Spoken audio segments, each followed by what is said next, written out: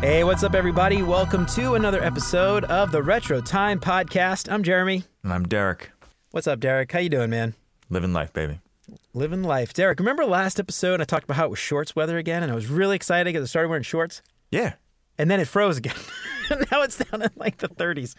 We went that weekend where I was wearing shorts, and we bought a bunch of plants, planted them, and then guess what happened? My guess is they died, Derek. Yeah, they died. I got some basil, and I got some like herbs and stuff. Guess what? All dead.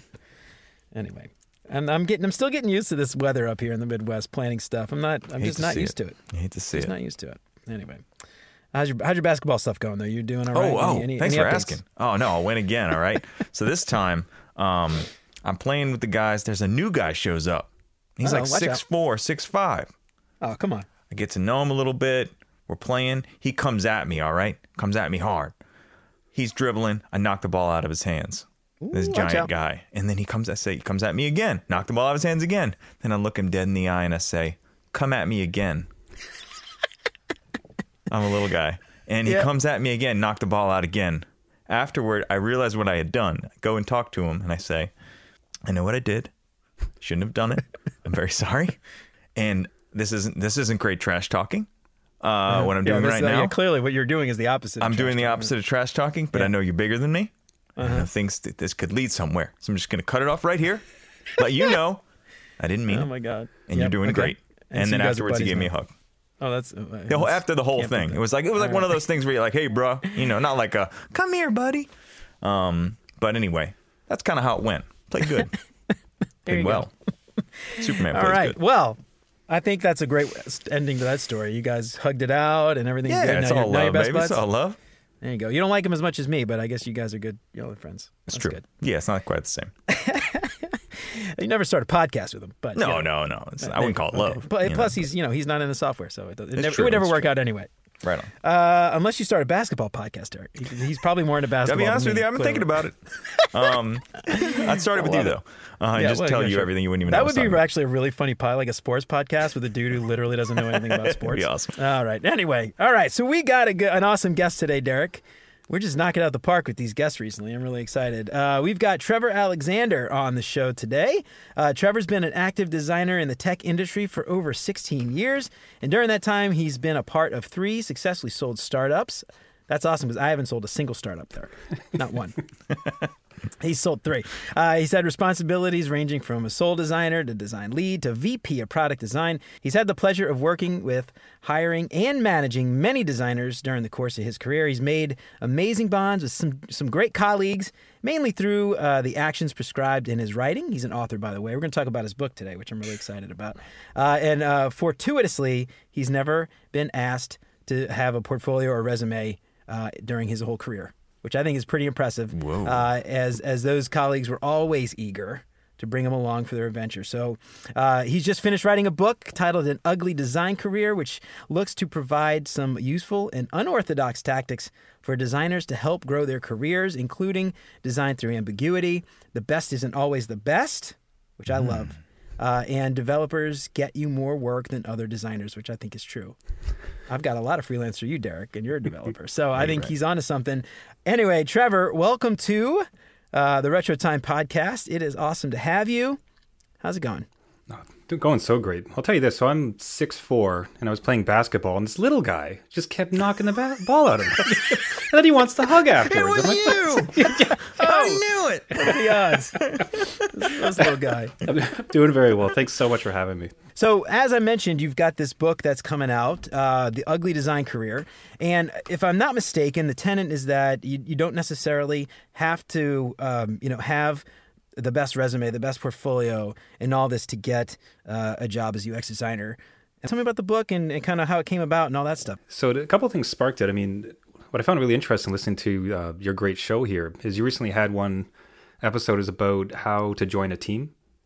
Mm-hmm. And all that unspoken soft level stuff, right? Around, of course, you are, in that case with the software engineers, it's like, of course you're great at software. You're very intelligent. Like you can produce great code. But what about the rest of it? And you guys are talking about things like, playing the game per se, how does this business make money? Like what is the business? That type of soft stuff I wasn't seeing as much when talking to other designers and trying to figure out their careers. Is much more about portfolio, like design, like how's this look in my portfolio? Like, am I front page on Dribbble? As opposed to like, how can I help this person, or how do I increase the business? So, between that, and I've had a real pleasure of being able to mentor a few designers and, answer their questions, kind of try my best to help them out. And they would, often say like that, this stuff, I don't hear this stuff often enough. Like, this stuff is really interesting. It's kind of a different take. It's those soft things that aren't as focused upon. And when that kind of came about, it's like, let's try the hand. Let's see if I can get this down on paper. And lo and behold, this book came out. So what's the main thesis of the book? If you had to break it down for everybody listening out there, what's the main tenets?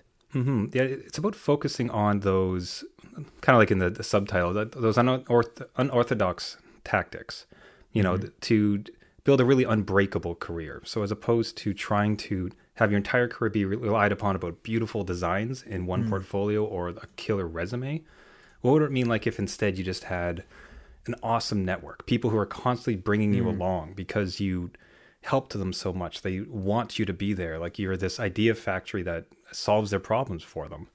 And I think it's sort of breaking down some, I don't want to call them misconceptions, but just approaching design in a unique way to provide great value to other people, so that you're constantly in demand of people bring you along on their adventures. So to get away from, look at my pretty portfolio, you should hire me, it's to instead being, never even having a front face, just people want to work with you, they bring you along. Your reputation precedes you. Excellent. If you will. Great way to say it. Yeah, it's I mean, this is something too, Derek. I think like a lot of software engineers, I assume, are also really focused on, look at all this code I wrote. Look at these things I've done. I'm thinking immediately about that one guy, and again, I'm not a software developer, but that guy who wrote some program or something, and Google uses it extensively, and he went to go apply to Google, and Google didn't hire him. Do you know what I'm talking about? Oh my goodness. What was that guy? What was that? God, I can't. This is like going to drive me nuts. It was Homebrew, Derek.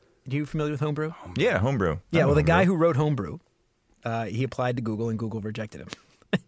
That's funny. Max Howell, I just looked it up. But with the two of you, for instance, like it's very similar, where Jeremy, if you'd gone to a different company and they were looking for a software architect like Derek, it's like, I have the guy. You know what I mean? And your influence inside that company would probably speed him through the interview process, if even needing it. It's just like, oh, that's the guy to bring. Yeah. So kind of focus in, because you've worked with him extensively and you know how great he is at his job and how it's going to be such a boon to the company. It's like, yeah, focus on those relationships and those solutions, so that, it's not so much about the amazing Google plugin you built. But so what you're saying though, Trevor, it makes a lot of sense, because this is something, again, Derek, we just talked about this last episode with Doc.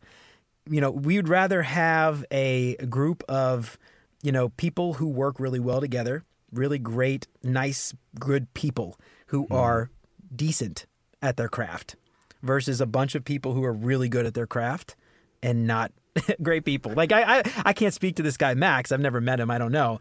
The only reason I know about this is because he went and he posted a whole tirade about how he wrote this stuff and he deserved to work for Google. And again, I don't know the guy. I don't know the background behind this, but I just imagine, like, somebody who wrote Homebrew, who felt so entitled, went out and he was like, I'm entitled. I should have, I deserve to work here, blah, blah, blah. And they didn't want him. I wonder if there's some connection there. Like, it's not surprising that he went off and like posted all this stuff on social media trying to bash Google.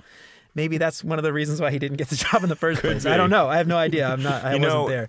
Funny you say that, Jeremy. We had an intern once, okay?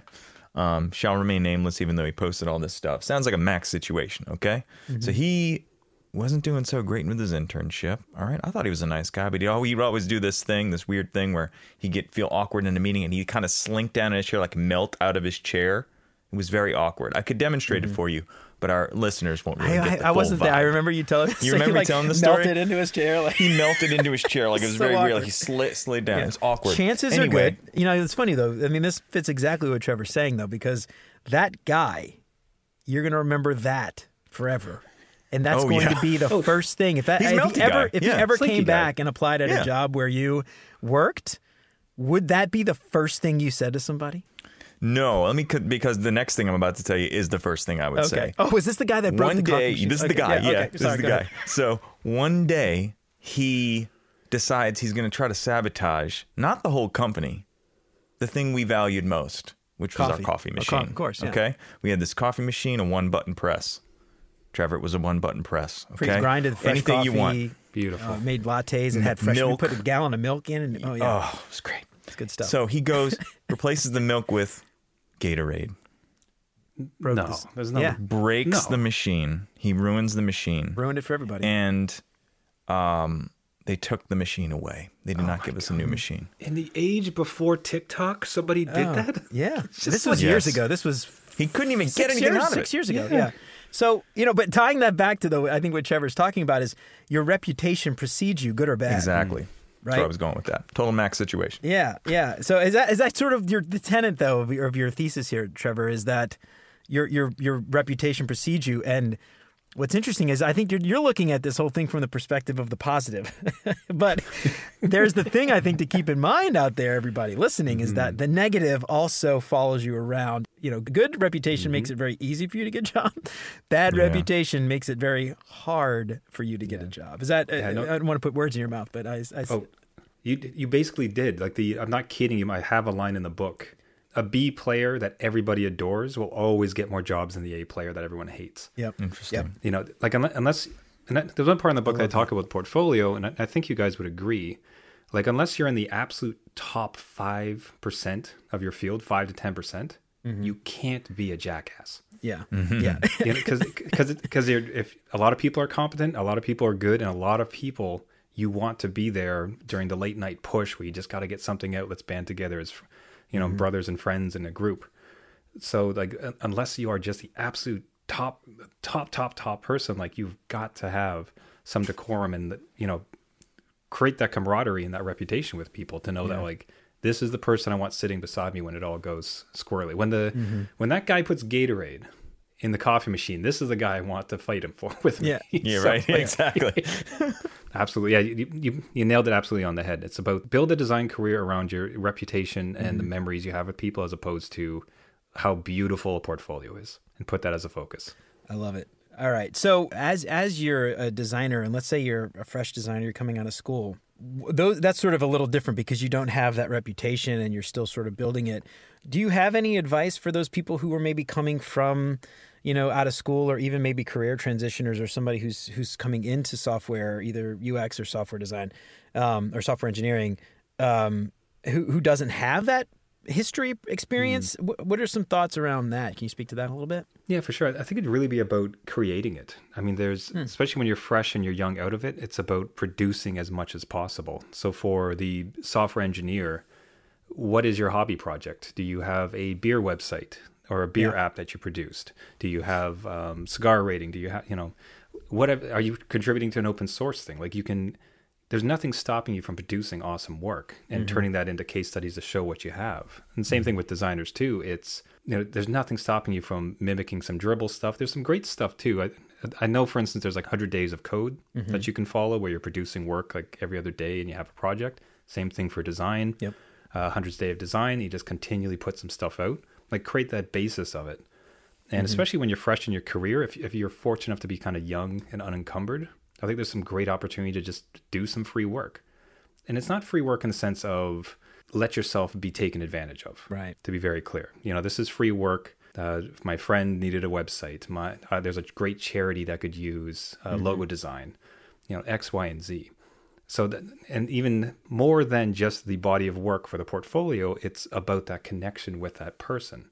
One of my favorite things for freelancers when they're getting in design, if you're building websites or designing websites, it was always, okay, I'll do this website for you for free, but I need you to find me 2 references afterwards. Like I want 2 other pieces of work because you're in business, you probably know some other people, bring those in. That's a great and idea. you don't tell them that yours was free. Yeah, that's a brilliant idea. Oh. I've never Right. thought So of that. they're just angles and then of course, like it's, unless you do a good job, they're not going to follow through with that. So like it just really Right. propels you to like make sure that their experience is just fantastic. They're super happy with you.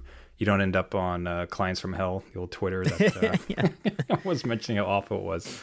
I think it's put out the work, get out and free. There's opportunities to really showcase what it is and be active about it. Would be, I think, a great way to start. That is actually a really brilliant idea. Getting make the payment for your work or referrals. That's a brilliant idea. I never thought of that, Derek. It's a great way to look Derek, at we it. should do that. Yeah. People come on the show. Interview's over. We gotta go. People come on the show like, we'll only let you on this show, this incredibly popular show that everybody wants to be a guest on. If you leave a 5-star. More people about the show. The next 4 people I tell, it's like, look, they charged me like $1,000 to be on the show. It was the best money I ever spent. There you go. And we'll only charge you $200. Yeah. We charge him $5,000, and we'll do it for you for a 6-pack of beer. So that's a brilliant. I love that though. But that's a really great way to also, not just again build up your portfolio of work, but to build up, I guess, I don't know what you might call this, but your portfolio of brand reputation. I don't know, your personal brand reputation. Is that a thing? I don't know if I'm just maybe I'm going that. You're welcome to use that. But that you're top of mind, right? Yeah. Like they remember that experience. I think Maya Angelou says like they'll never forget they'll always forget what you said. They'll never forget how you made them feel. Mm-hmm. So if you're doing that amazing work for those people and they leave and like, that guy's awesome. Yeah. Like that was really great. He really helped me out. Anytime, the rest of their life, anytime they ever come back and say, so, do you know anyone who does X, Y, and Z? I got the guy. I got the perfect person. Yep. Do they have a portfolio? No, but let me connect them for you. Well, see what we can do. You know what's funny? This is actually something, I know we mentioned this in the podcast before, Derek, but Jared Spool, who I'm sure you're familiar with, a lot of UXers out there are probably familiar. If you aren't familiar, Jared Spool, awesome man. Go find him online. He's on Twitter. He tweets all the time. He's got free courses for UX designers to go learn about all stuff, and he's been doing this for just forever. But one of the things he says that's very controversial is that UX designers, or the best UX designers, don't have portfolios because they're just too busy, or they don't need it. And I think he says that. Yeah, I had no idea. Yeah, well, the idea is not that like a portfolio is a waste, but just the idea that like the best designers are so busy with work and doing actual things that they just don't have time to constantly update their portfolio all the time, right? And I think like, I don't know if it's exactly what you're talking about, but I think what he's getting at is that those best designers, they don't need to update their portfolio, like they're not updating it because they don't have to, and so, they've got other offers coming in, and so why update your portfolio? Yeah, no, and I think it's true. I think Derek, you'd agree, but I mean, for the best developers too, I don't know that they have to have that much of an up-to-date CV to show like everything that they've been doing, as opposed to people vouching for it. They're just so busy with work, constant like influx of work, that who has time to build my portfolio for the 4th time, or in a dev's case, I don't be updating GitHub or just CVs, but I imagine it's parallel with that too. No, it can be. Yeah, I'd say for sure. It's the thing that tips me off in an interview whether somebody's going to be a fit on my team is rarely some item in their portfolio. However, if they're cool and they're nice and they're kind in the interview and they're listening, and we're having a good conversation, then it becomes like almost like icing on the cake. And then you start to you want to analyze it, because this is a person that I could really find myself working with, and it can really color that opportunity to bring that person on. That's kind of how I see it. I've seen it work out. That's an excellent way to phrase it too. So because you can train nice, you can't change jackass, like the good way to put it. Yeah. Yeah. And something else too, and a lot of advice we give is nuanced, because and they're all always like, oh, but in this situation, make sure you do this way. There's some advice though. My favorite advice is the kind of advice that has very little chance for like a caveat situation, like don't be an asshole. Like, don't be an asshole, argue, except for that. That never except for that one situation. You could argue there are situations where having a more aggressive approach may be the right thing to do, but I don't think it's ever a good idea to be an asshole, because you run the risk of altering relationships forever if you do that. Someone was an asshole to me on my team, and still to this day, even though I'm working on making sure, like maybe they were just in a place that day, don't make someone have to work to like you again. Yeah, right. Like that's just why would you put somebody in that situation? So it's like that's what I love about the kind of advice that you are giving. A lot of it isn't like But in this situation, don't ignore it. It's like, I think it's good advice always comes that way. Yeah, I think and it's not like, I would never try to say like anything I've written about is incredibly original. You'll never hear about it. Mm-hmm. I mean, accidentally copped one of his things because there's some universal truths that I think we can kind of all tap into that. Mm-hmm. Whatever your career, whatever your type of job description, there's just certain ways to approach things that are going to end up good. It's just how humans act. Yeah. I actually have a talk that I've done in the past, but it's about building better relationships. And, it was just like, these are so obvious. But why, if it's so obvious, why do so many people not do it? Like building better relationships and making sure you're going out of your way to like being the designer that your team actually enjoys working with. There are so many UXers that I've worked with, software engineers too, that are wonderful, brilliant software engineers or designers, and they are goddamn awful. Like they are just, every time I talk to them, I'm just like, I hate having conversations with you. I would rather be doing anything else. And how does that make building software easy? It's already so complex. There's so many things that can go wrong. Let's not make dealing and having a talk and conversation the hardest thing we have to do today. So anyway, this sort of leads me into this next question that I have for you, Trevor, which is all these things we talked about in building your reputation. I don't think you're not advocating not having a portfolio or not having a resume, but if you don't have those things, what do you replace them with? Is there something that you would leave behind or something that, what are you doing in place of these things? Yeah. So you talk about like when first getting jobs or as you're kind of like in some roles and you're building the career? Oh, we got time. Let's talk about both. So I think for those without, again, I think it would be about serving, like, if you're first working with somebody and you can put a little bit of extra work input, extra bit of effort into them to show that you're serious, to show that you're helpful. Even if you didn't have the banger portfolio, it's like, this guy's hungry, this guy's empathetic, he's kind, this is good. Let's kind of roll with this guy and give it a chance.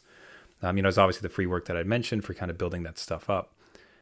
I think when you're in the role, one of my favorite ones, and I've said this I've had some interviews and conversations with designers and even developers that I was managing. And it's the old Steve Covey 7 Habits of Highly Effective People, but specifically Circle of Influence. Oh, okay. Where it's I don't know if you're familiar with that, Daniel. Yeah. We've had a couple guests on mention it. I've never read. It's a book. I've never read the book. Yeah. It's a hard book. Honestly, find a summary of it. It's very thick to get through. Like it's one of those books where it's like, here's an idea and here's 18 stories about that idea, and by the midway of the first story, you're like, I get it. I got it. We're good, please. But the one I really like that I really espouse to other people is Circle of Influence. So it's about focusing on what you have control of. So there's like 2 circles, and the one in the center is what you can control, and outside of it's what you can't. So a lot of people, in conversation with devs, another thing they'd be, I want to be a manager, I want to be a senior, I want to have more decision-making capabilities. And you say to them, it's like, okay, you have no control over that, and you're just kind of shaking your fist at the cloud, hoping to get it, as opposed to, and by the way, the thing you were supposed to deploy last week broke. So at the same time that you're yelling at us about, I want more responsibilities, your current responsibilities are failing. Like you see the dichotomy there where it's like you need to, anything you do have control over, like you go out to the nth degree to just kill it. So it's amazing and people remember it. And by doing so, like that circle of influence, by focusing on the circle of influence of what you do have control, slowly grows until next thing you know, like being a senior, which was out of the circle before, is now been encompassed. Because like, well, of course you're a senior. Everything you touch under your control is fantastic. So, again, so as opposed to from a coder's point of view, it's just like nailing everything, listening, like checking off all the boxes, like thinking through solutions, thinking about how the business might profit from it. From a designer, it's going the extra mile, make sure the handoff is really great, making sure it's done to the nines, going extra distance. And so as opposed to, I'll just keep pumping up a more beautiful portfolio or a better resume and like outwardly stuff, or I'll put together this blog post that'll be wonderful. Like just the clients you have, the coworkers you're with, focus on just killing it with them. So that focusing on what you control to grow it. Yeah. I think it's a really great way to grow the career. Yeah. So in this, and again, I know you're not talking about not having these things. I'm just wondering if what's your thoughts on if you don't plan to have this updated resume or updated portfolio and all these other things? Do you find that having, brand, like a presence online or on social circles, and I don't mean necessarily just like Twitter or TikTok, but communities, online communities, I guess is the word I'm looking for, being known for something there, is that the kind of thing that you think is helpful, or is it not as helpful because those are other designers? They're not going to actually get you work necessarily. I'm just curious what you think. That's a good point. Honestly, you two might be able to speak to it a bit better than myself. I've not been very front facing on social, and I want to be careful in poo-pooing it necessarily because I just haven't operated in that realm. So I don't want to sit here and state emphatically like, oh, I don't worry about social, because I think that's certainly a great avenue, and there's probably some good showcases for it. On Twitter especially, you'll see some people who are building in public and they're bringing people along for their failures and successes, and here's how I built it. And it's this big, interesting story. They get a big following. Someone within there likely would want to work with you, especially if then you have all the great attributes like being nice, easy to work with. I could certainly see that, but couldn't speak to it too much myself. What I'd see, for me, it was really about it. I am sounding a bit like a broken record, but it is just recognizing that every coworker and client is potential rocket fuel for your career. Yeah. Like every interaction, and if you treat each one as precious like that, where it's like, you want me to design a logo, very tiny little bit of work. I don't know if it's going to go anything. You're a bakery in some tiny town, but who knows, like who they know, like fourth or third magnitude of like connections, like who knows where that would go. So just the utmost focus on the work that you're doing and how to like provide so much value to them that it carries on and it echoes through and just keeps finding it. I'm coming from, like, I grew up with social, and that like Twitter launched while I had started my career. So like I'm of the age, but just never really integrated with it.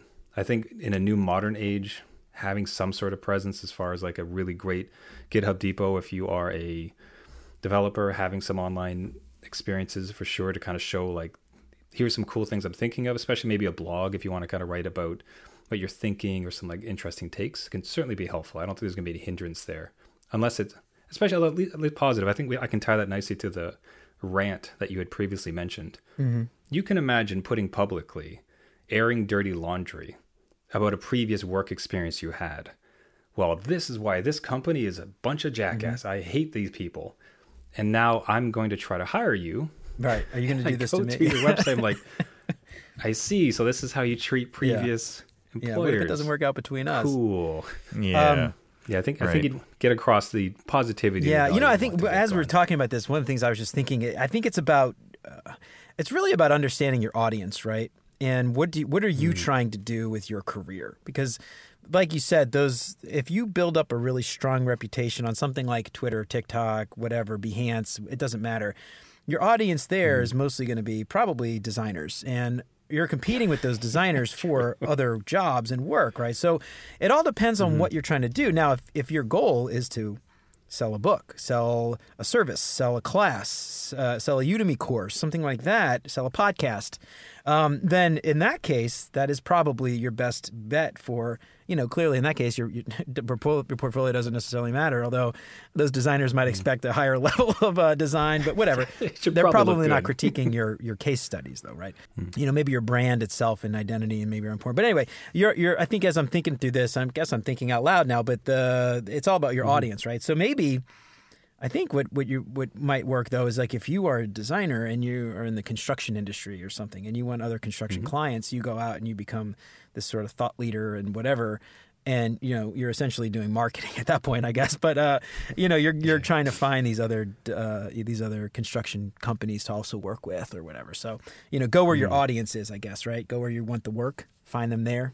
No, absolutely. And I think there is some opportunity to what I'm trying to say with the like becoming a thought leader. That seems to be the pull of social media, right? It's like I'm the speaker at the event, I'm the thought leader, I'm the influencer on YouTube and Instagram, whatever else. And like I drive all of my content and my output accordingly to try to become that, as opposed to like for construction companies, again, just like when you do the work for the construction company, just nailing it, asking for referrals, like continually sorting it out so that and again, I don't want to bash any path. Becoming known for your words, your interesting ideas, helping people is fantastic. Like if you have a Udemy course or, God forbid, a book, then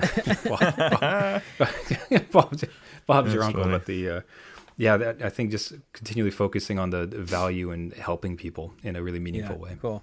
I was just thinking too, just this other idea though of where I think your reputation is really important would probably be in a very large company. So like place like where Derek and I work, for instance, our org, just our org, not the company, is like 1,000 people. Yeah. And so that's a big company. Like there's thousands of other people outside of our org. Great for us. And so in that case, what's interesting is that when you work in that environment, your portfolio is irrelevant.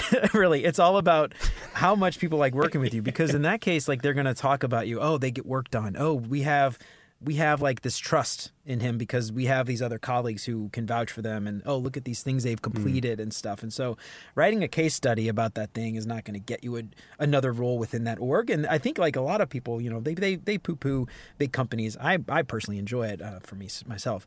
But there's this opportunity in those scenarios to really do almost exactly what you're talking about for those other executives and all those other things. And Derek and I do this silly thing in our office where we call it Makers on Teams drinking coffee. And so we just go around and we literally do like a podcast essentially where we just talk to 30 minutes. We just talk to random people in our org. And again, it's like 1,000 people. And we make this joke that like, we're on a mission to meet everybody in the team and there's like 1,000 people. So we're going to be doing this for like 10 years. But that kind of thing, we post it, yeah, exactly. We post it and stuff. And I think it shows that like, again, we're just that networking and we're trying to get it out there. And that's the kind of stuff that, again, your reputation precedes you and people like, oh yeah, I saw that thing you posted on Yammer or whatever, because we use Yammer at work. It's like our LinkedIn. But I like the, from your, if I could just spin on that a bit, because like the one episode I was listening to where you're talking about the game, like I adored, you'd mentioned that you'd put together envision boards to walk through new people about how the business actually operates. And these are who these people are. This is how the business makes money. This is, these are the stakeholders. Like this is how things operate. Like that type of soft skill is so fantastic for a career. So, coming into a big org, you maybe think you can't make a big dent. There's so many people here and like there's so much hierarchy. I don't know if I can do it. But by following the type of stuff you guys said in that episode around understand like how this thing actually operates so that you can be effective, and then going out and proving value to all those stakeholders, like that's a huge way, as you said, like to build that reputation. All of a sudden, as opposed to having to bang on the door to try to get something through, you get these invitations. Exactly. Like, hey, look, last time you were here, like it was really great. You had some really cool ideas. Why don't you come join the meeting? Next thing you know, like you're starting to make some dents. And that's the kind of thing that I think is like interesting about the big orgs. It's much, and Derek, I'm curious what you think here. It's much like real life, like not that it's not real life, but it's much like the real world, the larger quote unquote real world. Yeah, like the show. You got Paco, you got those other. Anyway, so it's a lot like that, but it's just like a microcosm of it, and so you have the same effect on those executives, much like you would somebody like people who you're trying to sell a new product to or trying to get hired on as like a designer or whatever, and you can do those same kinds of things and have a large effect. Often like in big orgs, people lament that they don't get seats at the table. UX designers or software, we're just told what to do and we don't get to help solve problems. And as you become more known for this kind of thing, being creative, thinking outside the box, whatever it is, because really this thing we're talking about with Makers on Teams drinking coffee, we are solving a problem. The problem is that we have 1,000 people and nobody knows anybody else. And by doing this stupid little thing, what we're able to do is go and meet a few people at a time, ask them silly questions, get to know their background, nothing about work, post it on a channel, and hundreds of people can probably see it, which is a small percentage of the 1,000, but it's still 100 more people that knew that person that didn't. And especially with us, we've got teams in India and Detroit and Cincinnati and literally all over the world. And so we're solving a problem, right? And so in that case, those executives see that we have a problem with retention. We have a problem with people sharing ideas. We have a problem with silos. And this is like breaking down those things. It is problem solving, and it's stupid and it's silly and it's funny. And we do some dumb stuff, but it makes it feel more like a community, right? And it brings those thousands of people together. what I'm getting at is you're showing those executives that you're solving a problem in a creative way. Mm-hmm. And guess what? When they have a big, real problem to solve where we need to save billions of dollars or we need to do this, who are they going to think about? They're going to think about the people who are thinking outside the box. And so much like in the real world, right? You can go and post to Twitter and YouTube and do the same kind of things. So it's, like I said, kind of like a microcosm. So I don't know. I'm kind of going off on a tangent. But it's the idea, same kind of stuff you're talking about. We don't need a resume and a portfolio because we have those sort of things that are out there in the ether for people to see. Mm. Yeah. And if you think about like what can I do to create a better network, a tighter network? And okay, as a designer or an engineer, I can only produce so much work. Like I got to work within the cogs here to get things going. Okay, what if I did this kind of extra podcast that would help the business? And it's really and it's the place of that is also excellent because it's not. I would like to create a podcast so that I become the next Joe Rogan and I'll make a lot of money.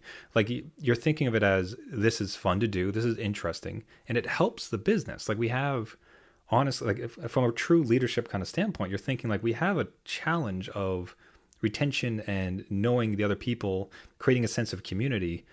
Being so dispersed and being so many, how on earth could we possibly do it? So, hey, what if we did a podcast? So it's this creative solution within your control that helps the business. Phenomenal. And that's absolutely within the control and something you can do. So I think that type of ambition is an awesome lesson in creative ways that you can get your name out there, like to be known to more and to help while truthfully helping someone else before. Right. What it made me think about too is like one of my favorite things to mention is so we're talking about getting into meetings and how to become, you mentioned being known as a problem solver. And one thing that I find a lot, both with software engineers and designers, is they'll tend to use their intelligence as a stopper. So someone will come they finally get into one of those meetings and they come with an idea. And there's almost this kind of natural impetus to like throw up all the flags of why it's wrong. It's like, oh, well, we got to think about this. Hold on, what about that? Well, what's the use case? Like, they'll throw up all these speed bumps into the process. And one thing I do try to talk about a lot is like fight through ambiguity and don't let little details get in the way of the big picture. Mm-hmm. Because becoming like we're smart, capable people. We can solve a lot of these things. Let's take a leap of faith and assume that, and let's ideate on what could be possible. What if we built a new Uber? Okay, I can tell you 50 reasons why that's a bad idea, but let's talk it out. Like, what could we do? And it's a lot more fun. But I find that type of getting out of your own way to be a facilitator through your creativity and intelligence for that type of ideation, that brainstorming sessions, means you get brought into a lot more ideation and brainstorming sessions because it's like this guy is willing to fight through it and kind of figure out some creative stuff. So, it's one of those smaller parts where don't allow your intelligence to stop yourself. Like just take some leaps of faith, be there in good conscience, and like see what you can do. Absolutely, man. So I think like if I could sum up this whole conversation in a few words, and please correct me if I'm wrong, it's not that you don't need a portfolio or a resume, or it's not that you shouldn't try to have a portfolio or case studies or resume or something like that. It's that those things aren't nearly as important as the other stuff, like the soft skills, the reputation, how you treat people, the network that you've built, the relationships that you've built over time. And those things will help you much more than just focusing on your resume or your portfolio alone will. Is that an accurate summation of our conversation today? Nailed it. Nailed it. Hashtag 1,000%. nailed it. Very, very it was as perfect as that hat up on that door behind you, Jeremy. Kids got me this. Just grab it and give it a quick tip. That's a good job. This is my beach hat. I know everybody out there can't see it. It doesn't fit on me with the headphones. It's okay. Let me describe it. It's kind of a what would you call that? What would you call that? Panama Jack. It's like a straw hat. It's a Panama Jack straw. It's a straw hat. Okay, it's a straw hat. It's got a little silvery. Beach Walmart. My favorite. The only time I go to Walmart is when I'm at the beach. The beach Walmarts. It's perfect. And it's just a little Panama Jack hat. It's great, man. That's got to be painful to have around. During the it is. Cold, I look at it and I'm like, God damn it! I used to live 4 hours from the beach, and now I'm 2 days drive. Where have I gone wrong? What have I done with my life? So speaking of Panama Jack, I had an idea based off of what Trevor was saying earlier. It's not really an idea. It's something that a friend of mine, friend of the show, Matthew Landry, he and I used to talk about a lot. And it's it's the idea of approaching a problem.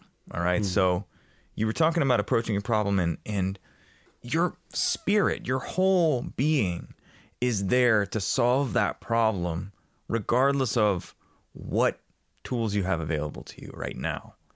And we found that there are people who look at the tools and say, what can we build with these tools? Rather than what you were suggesting, where you kind of look at the problem and say, there's got to be a way. And you just kind of sit back.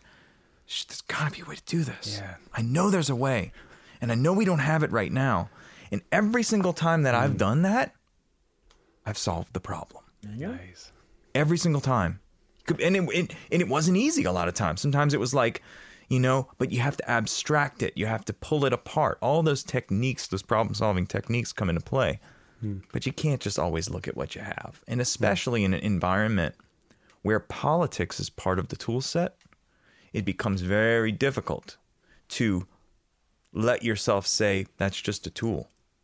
And the problem's different. So it just jumped in my head. It was a revelation in a way. Yeah, no, I think I put that as tenacity over talent. I love it. So the really intelligent person, like they will sometimes, as opposed to the person that just persists and keeps going, and even ask the question, like, what if I had to do this? You know what I mean? What if I was going to lose everything in a couple weeks if I didn't get this done? What could it look like? And I've often used an example of like a website for someone who's never built a website before. Like, what if you had to get it online tomorrow? Okay, like the first step, I'm just going to take an image and host it somewhere there. Non-clickable image. Great, technically a website. You've done it. Okay, can I maybe add some HTML to it and start to build it out? Oh, okay. Could I, and then start to put it up. But if you kind of put that line in the sand of like, for the purpose of ideation and seeing what's possible, what if you had to do it? Like, could you not come up with something?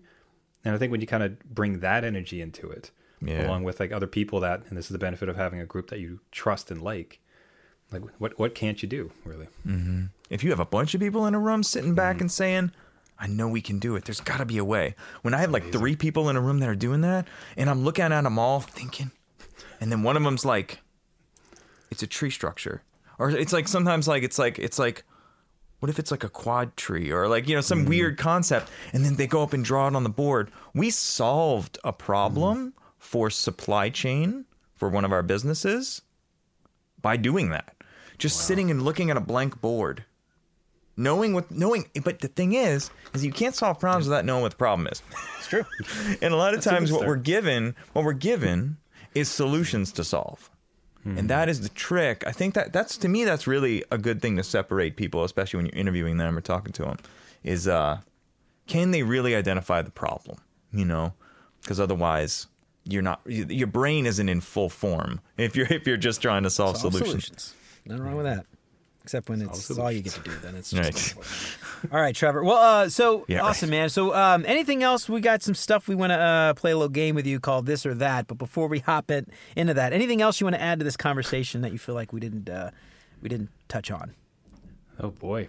I think we covered it a lot. I think some of those big parts about like just not stopping ideation because you've come up with a brilliant problem, just coming at it honestly, being kind, caring, there's all those like, it feels like it's kindergarten type stuff, but when rephrased and refocused on careers, like I think it can really take people far. So they, care, be kind, think hard, work hard. There's so many things. This is sort of silly, but there's so many things that you learn in kindergarten that I think people at work forget. It's very simple. Like, don't make everybody cry. Don't insult people. Don't don't steal their toys. Share. Share your stuff. Right. Don't brag. Don't snitch. There's so many things. Yeah. Say tattle. That's what they told me. Snitch. Snitch. Yeah. Oh, they told me snitch. Some of us snitches. You can't. It's hard to rhyme. Like tattlers get rattlers. Tattlers get paddling. I don't know. But anyway, I think it's actually a really great way came up with that the kindergarten stuff. It is like we just assume because we're adults we don't need to do those things. There was some book or something I remember people talking about when I was a kid that everything you ever need to know you learned in kindergarten. It's like some I could see that. I don't know some what you're book about, like maybe it was like that. self-help book or something. I was reading a book to my son the other day, and it was God, I wish I could bring the title because it's genius. Like, I almost wanted to read it on, like, put it on Twitter because it was so great for careers and startups. But there's a terrible mountain. I'll try to be quick. So there's a terrible mountain, and there's a raccoon that wants to climb it. And he goes to all the animals. It's like, hey, I think I'm going to climb it. They're like, oh, you can't climb that. No one's ever climbed that. Goes to the next animal, like, hey, I'm going to want to climb that. They're like, oh, you can't climb that. No one's ever climbed that. Does it. And eventually he's like, I'm going to climb it. He arrives, and then all the animals of the forest like show up with him. It's like no one themselves has ever climbed it, but us together, let's do it. And they all did. And it all started with them. Everyone said, no, you can't do it. And he just asked, why not? And eventually by coming all together, they're able to achieve it. It's like, this is some business level, business level stuff as far as a book. I guarantee like someone's had a 900-page tome on the same message that was exactly put for a 4-year-old. It was great. Brilliant. Yeah, share that with us. I'll put the link in the show notes so you can send me that book. All right, so we've got a little game we like to play called This or That, where we ask you a series of questions for a couple of minutes, and you just the first thing that comes to the top of your head. Don't wait too long, and I promise we won't judge you. Except for one. If you listen to the show, you know which one it is. All right. So are you ready? Let's do this. All right. Set a timer here for 2 minutes. All right. Dog or cat? Dog. All right. Netflix or YouTube? Netflix. All right. Big teams or small teams? Small teams. All right. Work from office or work from home? Work from home. All right. Let's see. Regular M&Ms or peanut M&Ms? Peanut M&Ms. This is what I like to ask all our designer guests. Pen or pencil? Pencil. Dot graph or plain paper? Dot graph. Dot graph. I love dot graph. All right. Let's see. Twitter or TikTok? Twitter. All right. When you're presenting, do you like big crowds or small crowds? Small crowds.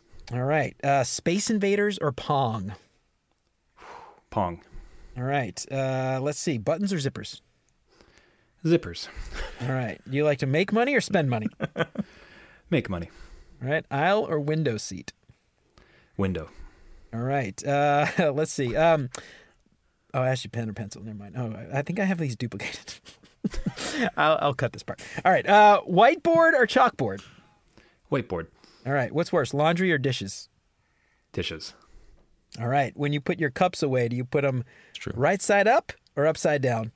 Right side up. In the pantry, in the thing. Right side up. All right. Good choice. All right. This one's... I'm judging every single answer. Quickly turning into a job interview. All right. All right. Well, then we'll get to the silly stuff. All right. Couple of love or money? Best job interview ever. Love. All right. This one is really important. Star Trek or Star Wars? Star Wars. God, Derek. Damn it. Trevor, you were one of our favorite guests up until this. You blew it. You blew it. Yeah, no. You blew it. Oh, that's all right. All right. So I don't know if everybody out there, they probably could tell because of the boots, but you are from Canada. That's very right. So we've got a series of questions that we like to ask all our Canadian friends. Okay. I promise I won't be insulted. All right. Hockey or football? He doesn't care. All right. Oh, man, I should have asked this one first. Well, we'll switch it around. All right. CFL or NFL? NFL. NFL. All right. All right. I don't think I've ever seen a CFL game, but you're not missing much. I'm sure they're great. Is the CFL kind of like the minor leagues for the NFL? Not to insult it is. From Canada, but I'm actually it's not funky. Sure. Like there's nowhere near the excitement or like the stakes that exist in the NFL. Yeah, it's like high school. It's just like well, you'll get it next time, champ. High school in the US is bigger than CFL in Canada. In New Orleans, where we're from, it definitely is. Like Friday night, it's actually on it's on TV in New Orleans. All right, Canadian maple syrup or Vermont maple syrup? Oh, Canadian. All right, Newfoundland or Oldfoundland? Stupid question. It's Canadian about maple syrup. It's like asking my family or your kids or my kids. All right, so you're saying that's sorry. You know what? It's an iterative show. Next time I won't ask that question. It's a stupid question. All right. So Newfoundland, you said Newfoundland, obviously, because Oldfoundland's made up. I made that up, by the way. All right, last one. French or English? English. All right. French is more beautiful, but although not Quebec or French, to be honest. Yeah. So French from France is beautiful. Quebec or French is capable. Yeah, we down in Louisiana we have Cajun French, and I would imagine it's sort of like that. It sounds very, very much not like French. It sounds very much not like French. If French is beautiful, Quebec is capable. I would call Casey French drunk. All right. And on that note, I think we're done. All right. So, Trevor, when is the book coming out? So the launch should be towards the end of May. I got it all written up. I'm going to be doing an audiobook.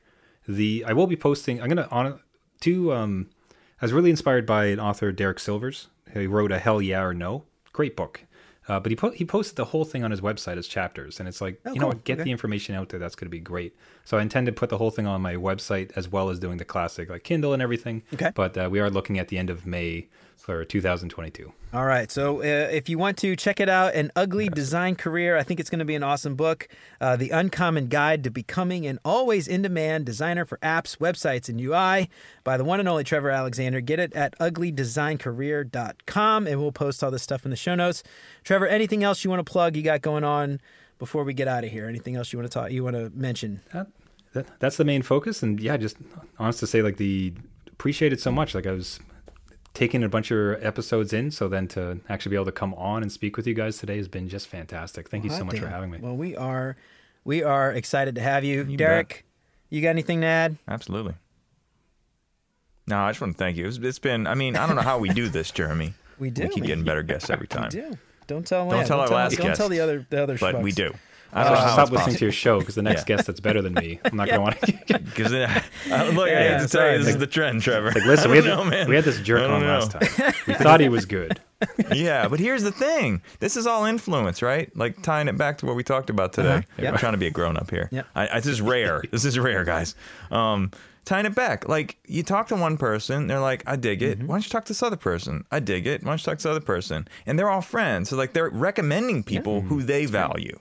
You know, and we've had people on because of that connection. Sometimes we randomly reach out, but these are people who've influenced me or Jeremy. So it's awesome to have you, Trevor. It's been so check out Trevor. Are you on Twitter and stuff? All that? You want to give a shout out to your Twitter handle? Everybody out there? Sure. Really just learning that platform, honestly. Like, I'm probably showing my age, but trying to get into a lot more. So at Alexander Trevor. Okay. Derek handles all the tweets. I stay away from Twitter, TikTok, Facebook, all that crap. I am on LinkedIn only because, it's work and stuff. But you gotta be. Derek does the tweets. So Derek's the tweeting master, mostly basketball, sometimes software, other times fart jokes. 6'4" guy the other day. If you're into basketball and kind of like software, opinions. follow us on Twitter, Retro Time Pod. Get yourself some stickers, retrotimepodcast.com/stickers. Don't forget, everybody out there, if you leave a 5-star review, the one and only Derek Siebert will write you your very own review jam. So check it out. Check us out at retrotimepodcast.com. Sign up for the newsletter, all that stuff. Derek, I think that's it. I am done. Take it easy, everybody. That's my sign off. Hugo and the Impossible Thing by Renee Felice Smith and Chris Gabriel. Illustrated by Sidney Hansen. At the edge of the forest stood the impossible thing. It was a jumbled mess of giant boulders, thorny mazes, raging rivers, and towering cliffs. The animals in the forest often wondered what was beyond the impossible thing, but no one knew because getting through it would be impossible. And because everyone said it was impossible, no animal ever tried. Until one day, a curious little dog named Hugo sat near the edge of the impossible thing and thought to himself, how do we know the impossible thing is impossible if no one's ever tried to get through it? On his way home, Hugo visited his friend Mr. Bear, who was lumbering around in his cave. Hey, Mr. Bear, said Hugo, do you think I could make it through the impossible thing? Of course not, Mr. Bear replied. If anyone could make it through the impossible thing, it would be someone big and strong like me. Have you ever tried? Asked Hugo. Well, no, admitted Mr. Bear, because the impossible thing is impossible. I see, said Hugo. Well, tomorrow I think I'm going to try. Hugo visited Little Fox, who was pondering in her den. Hey, Little Fox, said Hugo. Do you think I could make it through the impossible thing? No way, scoffed Little Fox. If anyone could make it through the impossible thing, it'd be someone quick and clever, like me. Have you ever tried? Asked Hugo. Not a chance, said Little Fox, because I'm clever enough to know impossible things are impossible. I see, said Hugo. Well, tomorrow I think I'm going to try. Hugo visited Miss Otter, who was bathing in her pond. Hey, Miss Otter, said Hugo. Do you think I could make it through the impossible thing? I'm sorry, but no, Miss Otter replied. If anyone could make it through the impossible thing, it'd be a skilled swimmer like me. Have you ever tried? Asked Hugo. Of course not, said Miss Otter. It's just as they say, impossible. I see, said Hugo. Well, tomorrow I think I'm going to try. Hugo visited old Mr. Goat, who was balancing on a branch way up in his tree. Hello there, old Mr. Goat, said Hugo. Do you think I could make it through the impossible thing? Definitely not, old Mr. Goat grumbled. If anyone could make it through the impossible thing, it would be an expert climber like me. Have you ever tried? Asked Hugo. Why would I? Replied old Mr. Goat. I've lived in this forest longer than anyone, and the impossible thing has always been impossible. That's what I've heard, said Hugo. Well, tomorrow I think I'm going to try. As curious little Hugo began to fall asleep that night, he thought to himself, everyone keeps telling me the impossible thing is impossible, but no one has ever tried to make it through the impossible thing. Even though I'm not as big and strong as Mr. Bear, or as quick and clever as Little Fox, and I can't swim like Miss Otter, or climb like old Mr. Goat, I still feel like I have to try. And so, Hugo drifted off to sleep and dreamt of the impossible thing and what might lie beyond it, and of being the first in the forest to get through it. The next morning, Hugo stopped by old Mr. Goat's tree, but he wasn't there. He passed Miss Otter's pond, but she wasn't there. Little Fox wasn't in her den. Mr. Bear wasn't in his cave. When Hugo finally arrived at the edge of the forest, he was surprised to find Mr. Bear, Little Fox, Miss Otter, and old Mr. Goat waiting for him. In all the years I've lived in the forest, explained Mr. Bear, everyone has always said getting through the impossible thing was impossible. Yes, agreed Little Fox. So no one ever thought to try. Until you, Hugo. Miss Otter grinned. So if you really want to try, grumbled old Mr. Goat, we will help you, Mr. Bear assured him. Hugo looked to his friends and smiled. Let's try to make it through the impossible thing together. And wouldn't you know it, with the help of big and strong Mr. Bear, Hugo and his friends moved the giant boulders. With the help of quick and clever Little Fox, Hugo and his friends found their way through the tricky, thorny maze. With the help of sweet Miss Otter, Hugo and his friends swam all the way across the raging rivers.